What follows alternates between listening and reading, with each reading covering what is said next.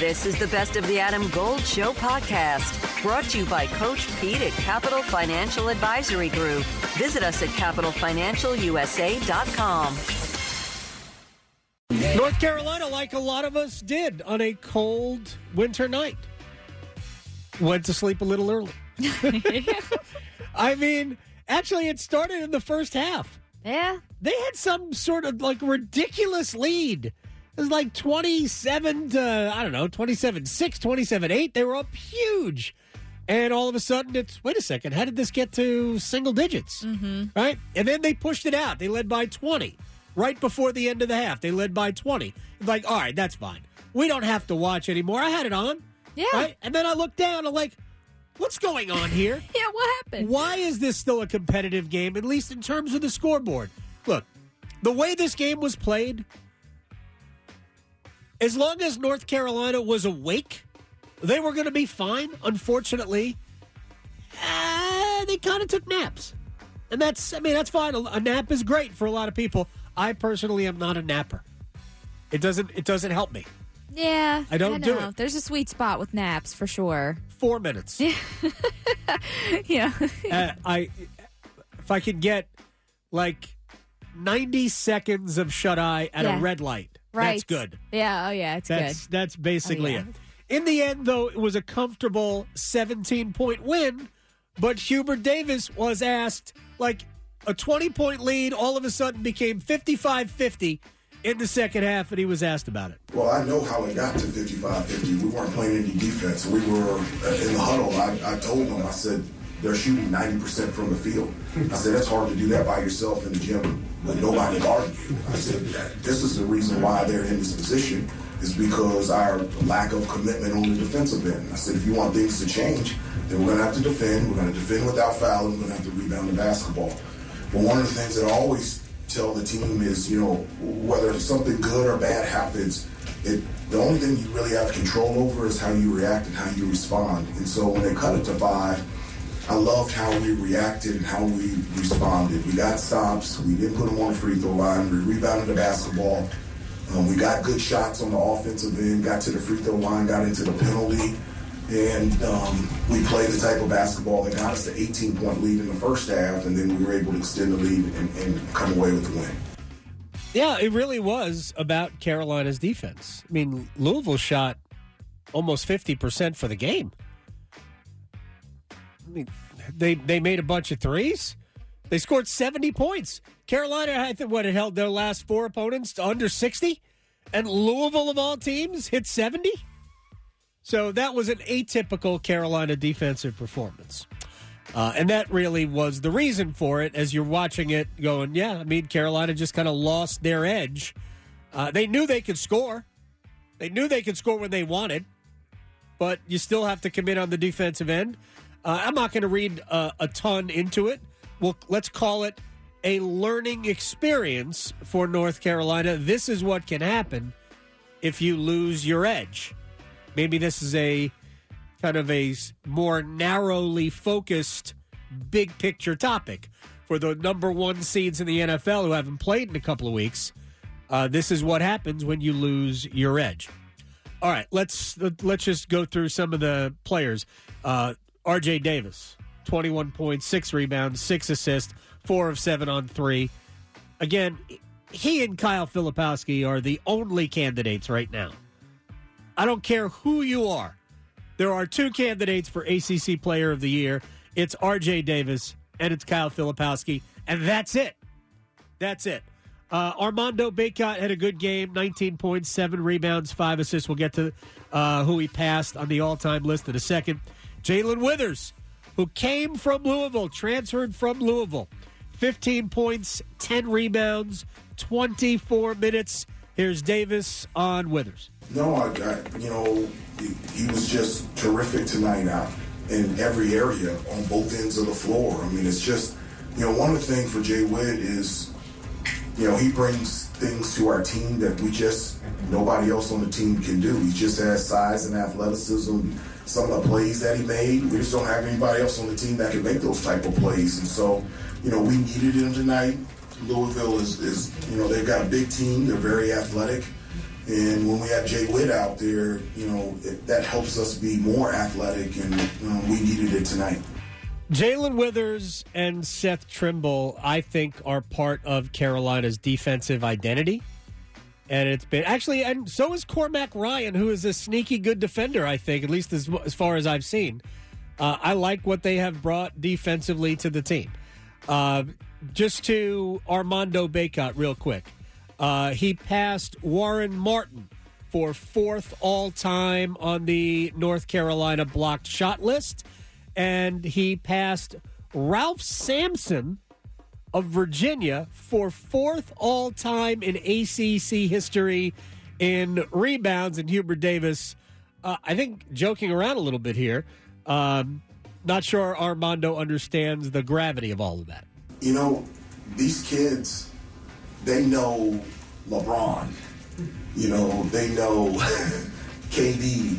They don't know Ralph Sampson, and it's like one of the classes I wish they could take is the history of the ACC and just look at, just unbelievable players and coaches that have been a part of this conference.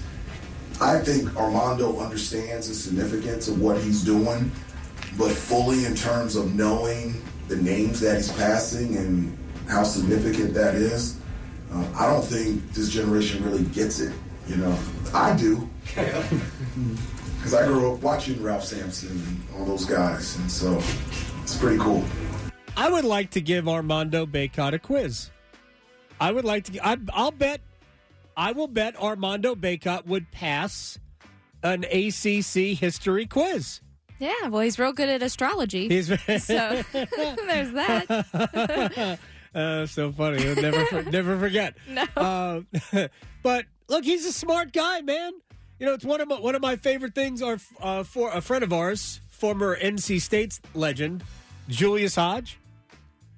I remember interviewing him when he was a player, and that dude was into the history of college basketball. I'll bet Armando knows who these stars are. The Warren Martin thing, because Warren Martin was he was a very good player at UNC, but he wasn't one of their star players. Like Ralph Sampson. I mean, we're talking about college basketball Hall of Famer. Literally one of the greatest in the history of the ACC. I think Armando probably knows who Ralph Sampson is. All right, moving on. NFL stuff. Bill Belichick is heading into his second interview with the Atlanta Falcons. All right, so when I read this, I can't decide now.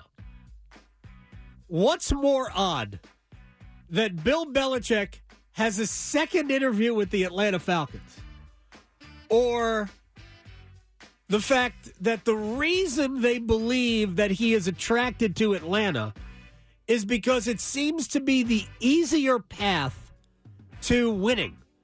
I'm like, wait a second. No. Neither of those two things compute for me, for these reasons. The first part, why is he's interviewing a second time? What could possibly have not been discussed in the first interview that you were going to tackle in the second interview, right? Unless Bill said, we're on to the second interview. Yeah. Right? What do you have to clarify? I don't understand. Right. To an extent. Or did Bill ask for the second interview? Like, why the hell are you talking to Jim Harbaugh when you just talked to me? Let me solidify this. So I don't really understand the second interview for Bill Belichick. You either are desperately trying to hire him, or you're not. Yeah. You don't need a second interview. Simple. I remember. So there was that. And the other part, so he needs 15 wins, I think, to tie, either to tie or pass Don Shula, the all-time wins list among NFL head coaches. This is all regular season. It's nothing to do with the postseason. So on what earth would we assume that Bill is looking for the easier road?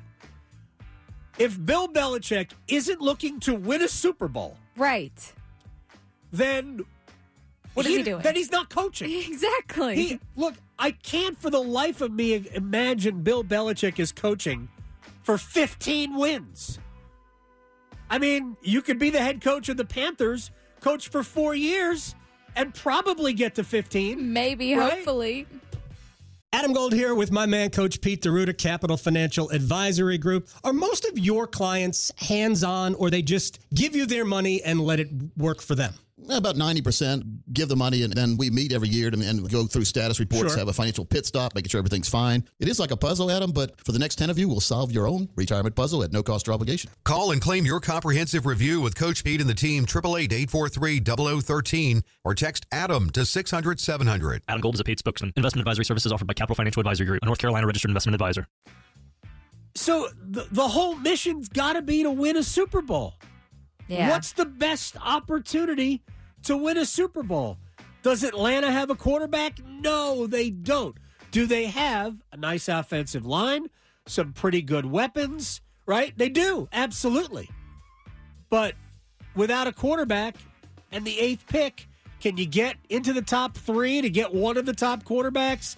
Can you trade for a quarterback who might be able to help you? I don't know the answer to that.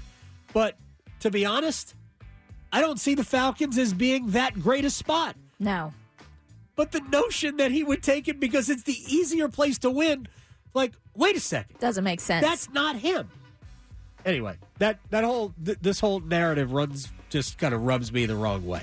All right, as expected, the Dallas Cowboys staying the course, keeping Mike McCarthy as head coach. When I say as expected, somebody hit me up on Twitter yesterday. Adam, I think you were the only person who thought that Mike McCarthy wouldn't get fired. Well, thank you for saying that. I mean, I'm sure other people did. I have no idea. But all you have to do is look at history, because Jerry Jones' history, when it comes to head coaches, has been patient. And he let Dave Campo, who was terrible last 3 years, Jason Garrett, who was occasionally good, but for the most part, mid. He gave him 8 full seasons. Yeah. Us in North Carolina know impatience. Right. That's not impatience. No. People have been telling Jerry Jones to fire Jason Garrett for like 6 years. Yeah. And he never did it. And finally he's like, well, let's move on. And then he went and hired Mike McCarthy. And most of us went, really? Yeah. That's what you're doing? Anyway, McCarthy has won 12 games in each of the last 3 seasons. So there's that.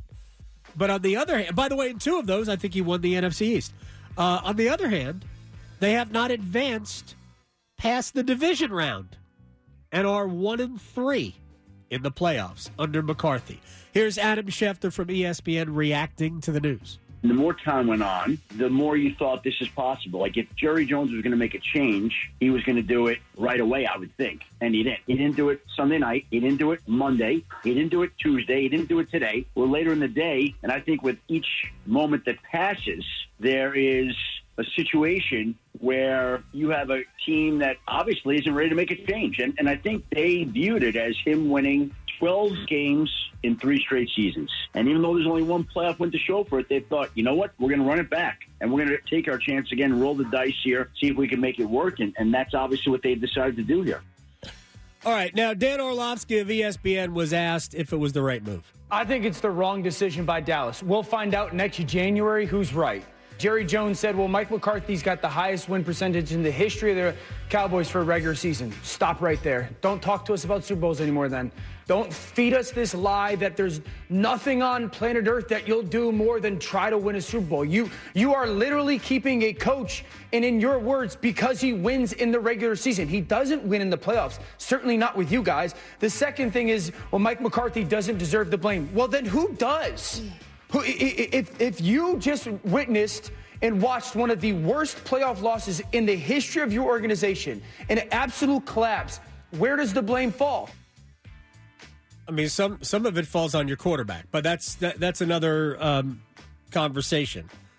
I wouldn't dismiss what Mike McCarthy did during the regular season. He put them in a position to succeed in the postseason. Now, did he succeed in the postseason? No. But you have to give credit for what they did during the regular season, because that's how you get into the postseason. If you're mid in the regular season but just have this knack for winning postseason games, like, what are we doing? Yeah. Right? You got to get in first. Backwards. You got to get in. So, look, I think he did a good job, and he's done a good job for 3 years. I wouldn't have hired him to begin with, and I would have fired him, but I just never thought that Jerry Jones would have. So now this is an interesting question for me, and it was posed. Chris Canty and Evan Cohen on Sportsmanlike were talking about it. Was this the easy or the difficult decision? The pivot to Belichick, having a coach that over the last 3 years won 36 games, I think that is the harder of the two decisions. Staying status quo is not a hard decision for Jerry. Oh, I think it's the exact opposite, honestly. I think that the outrage today is going to be in shock, and people cannot believe that you actually did this if you're Jerry Jones. Okay. I think he made the harder decision. Staying status quo is not harder for Jerry. The hard thing for Jerry is to do it somebody else's way. That is the harder decision. I think they're both hard. I think they're both very hard. I think doing it somebody else's way is something that's hard. And I think the idea that I would say 99% of the fan base wants McCarthy out. Would you agree? Yes. Yeah. So I think it's hard to go against 99% of your customers. Evan Cohen is 100% correct. The harder decision for Jerry Jones is to keep Mike McCarthy because, again, his fans want him out. It's so easy to just play to your base. It's a no-brainer. I don't think it was the right decision. I do think it was the harder decision. Mike McCarthy, think about this. He had how long with Aaron Rodgers? Right? Are you ready for the big game? At The Designery, we can help you arrange your kitchen in the perfect way to feed everyone coming over for the big game. I'm Dana Merrill, the owner of The Designery in North Raleigh. And I am True Merrill. The Designery grand opening, we're scheduled to open May 16th and do our grand opening party then. We're going to be catering some food. We're doing some giveaways. We have a VR headset, an Echo Show, some kitchen gadgets, and some fancy knives. 12 to 2 p.m. Please stop by our showroom, 3030 Wake Forest Road. That's The Designery at thedesignery.com. He won one Super Bowl. I think he got to one Super Bowl. He did. Right? Just getting there once.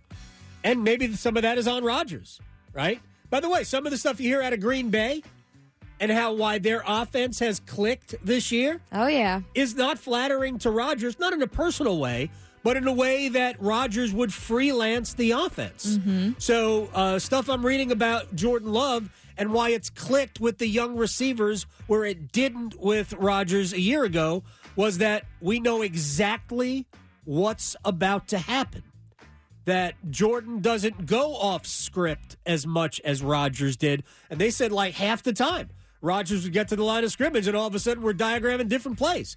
Which it works well when you've got veteran players who have been together for a long time and know everything. I read a piece for those people. One of Dallas's losses in the postseason, not under McCarthy, this is under Jason Garrett, was to Green Bay when Rodgers completed some crazy pass to Jared Cook, the tight end, to set up I think a game-winning field goal. And it was a play completely designed in the huddle by Rodgers. He basically said, you guys run there, you guys run that way. Oh, wait, you just run long, right? He was just sending people all over the place, but they all knew. They were all veteran players, so they all knew what they were supposed to do, what he was expecting. So that doesn't work when you've got younger players who are not familiar. Jordan Love and these young receivers have kind of connected because everybody knows what everybody's going to do, and this is why I think you see Matt LaFleur is so much more at ease with what he's seeing. LaFleur, like a lot of coaches today, kind of a control freak, didn't like it when his quarterback went off the reservation sometimes, which Aaron Rodgers is going to do that. All right. The other team that hasn't yet figured it out is the Philadelphia Eagles. And I will simply say that I have no clue what they're going to do. The decision-making for Nick Siriani in the game Monday night was, I thought, curious to say the least. But the bigger decision that he made and the damaging decision he made was to change defensive coordinators midstream. That was the damning decision that he made. So, for me, that is a fireable offense, and I won't be surprised at all if Philly moves on. But if Philly moves on, they should be on the phone with Bill Belichick yesterday because they've got stuff in place to win. They absolutely do. All right, real quick, Hurricanes back on the practice ice today. Everybody but Pyotr Kochetkov and Freddie Andersen, of course. They've got 2 more home games before they head to Boston. Minnesota and Detroit are the 2 games. The Wild are 7th in the Central. Detroit is red hot right now. These are not going to be easy games. I think Minnesota's good. I know Detroit is good. We'll talk to John Forsland coming up in about 5 minutes or so. I have 2 things I think the Hurricanes need to address. I've been saying it all year. They still need another goaltender. I don't care if Freddie Andersen is coming back. I said from the beginning they should assume that he won't be. And now with the injury to Kochetkov, he wasn't on the ice today. Hopefully he won't be too much longer. But you cannot risk your season to a goaltending deficiency. Kochetkov has played well of late. Ronta has played well of late. So maybe the performance isn't the problem. The availability might be. And the other, they need a right-handed center. In the worst way, they need a right-handed center. Rod Brindamore would probably give his left arm for a right-handed center. Elias Lindholm's sitting out there. Calgary wants to trade him. Please, let's make it happen. Jake, I'm getting worried. My house hunt's taking longer than expected. We've made so many offers and keep losing out. You could really use the JAG Advantage. Well, what's the JAG Advantage? The Jim Allen Group, #1 real estate team in the state since 1996, with the largest inventory of home sites in the Triangle, 11,000. And they rep more than 65 communities. The Jim Allen Group? Oh, I get it. The JAG Advantage. Learn how you can score with the Jim Allen Group at thejagadvantage.com. Equal housing opportunity.